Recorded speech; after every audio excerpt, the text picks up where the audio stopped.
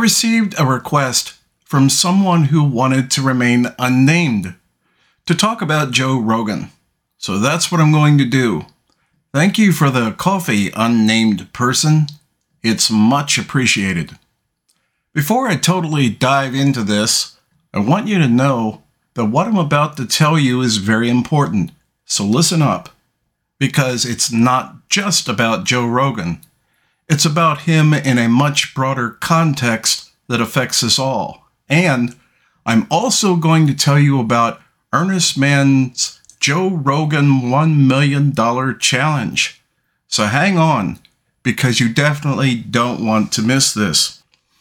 Now, when I say the name Joe Rogan, I really don't believe he needs an introduction. Most people in America, and the world for that matter, know who he is and what he does. He's as ubiquitous, but thankfully not awful, as Budweiser beer. What I want to present to you is a very different perspective on him. And before doing that, I wanted to start out by letting you know that it would be a false premise to call us both podcasters. I'm a podcaster. Joe Rogan is a financial and institutional juggernaut who, despite his very low-key, likable, and easygoing persona, is corporatized to the nth degree.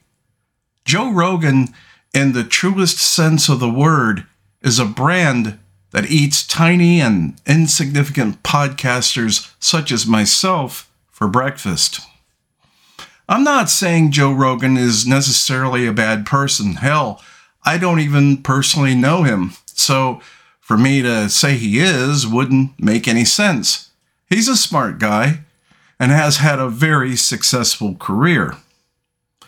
But there are things that need to be pointed out, such as the difference between how the general public views who we are and what we do, and who we really are and what we really do. And a lot of the time, the two are very different. So I would like to take this opportunity to point out at least a couple of these differences and let you decide for yourself. I believe he's power hungry. It would be completely unrealistic to believe otherwise. When people have that kind of money, they become inevitably corrupted, and just the history of Hollywood alone gives credence and a great deal of evidence to support that. And speaking of corruption, whether or not he was ever greedy in the past, what's certain is that he is now. Because there is no podcaster on this earth doing anything short of giving sight to the blind, raising the dead, and walking on water that should take $250 million once, let alone twice. Now, I'm going to say something that, although true, is admittedly a gross oversimplification of more complex economics that maybe I can talk about in another episode. But the simple fact is, money and wealth have qualities that are both in common and not in common. And one of the things they have in common is that in the truest sense, they are finite. They are not unlimited. What this in turn means, anytime money is pulled from circulation, it has to be replaced by printing more money. Okay, fine, you say. More money gets printed. What's the problem?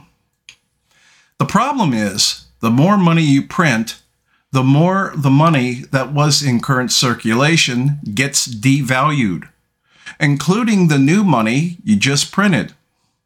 Very short story, even shorter. That raises the cost of everything, and I do mean everything, primarily through inflation and other means as well.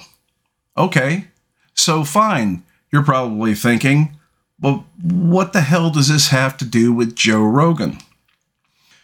Because Joe Rogan is what in more honest times used to be called filthy, stinking rich. And yes, there's a problem with that. Now, he's obviously not rich at the ungodly, obscene wealth levels such as Elon Musk or Jeff Bezos, but he's working on it. Because the one thing about having that kind of wealth does to people is make them addicted to it.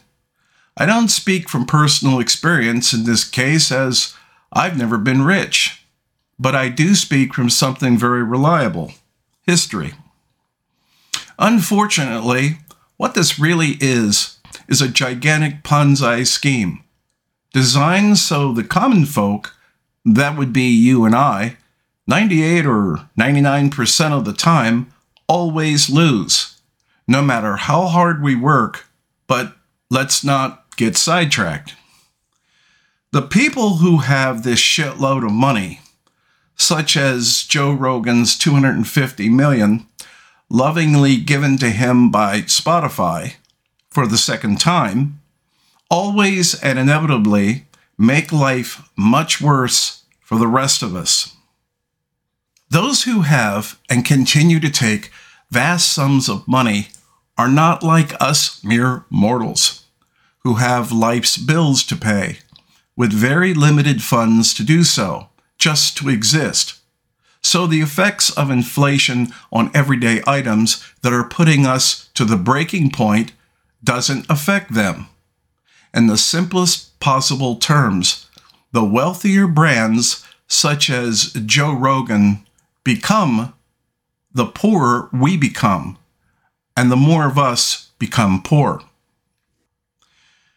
Do you really think Joe Rogan gives a shit about us? Or even needs to give a shit about us? That the price for a decent washing machine went up $200 or $300 in a year? Or what about rising rent?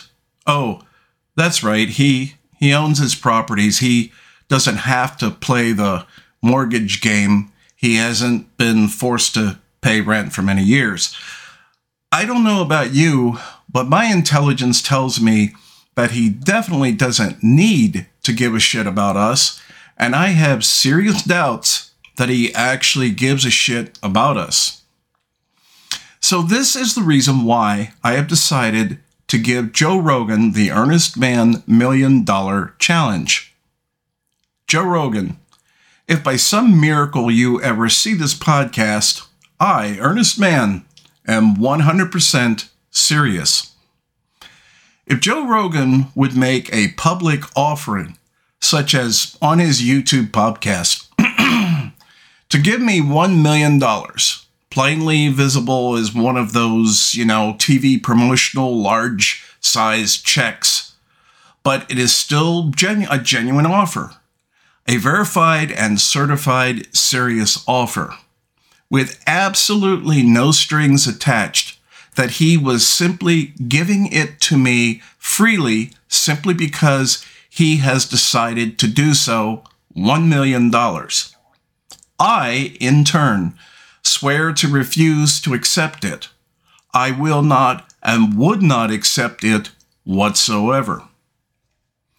So regardless of how you may feel about Joe Rogan or what I had to say about him, I don't believe any social media person, including yours truly, is worth $250 million times 2. I don't mean to sound sanctimonious, but other than some greatly appreciated donations here and there, I don't make a dime, and I sure as hell am far from rich. There are people that I feel contribute much more doing things beneficial for society.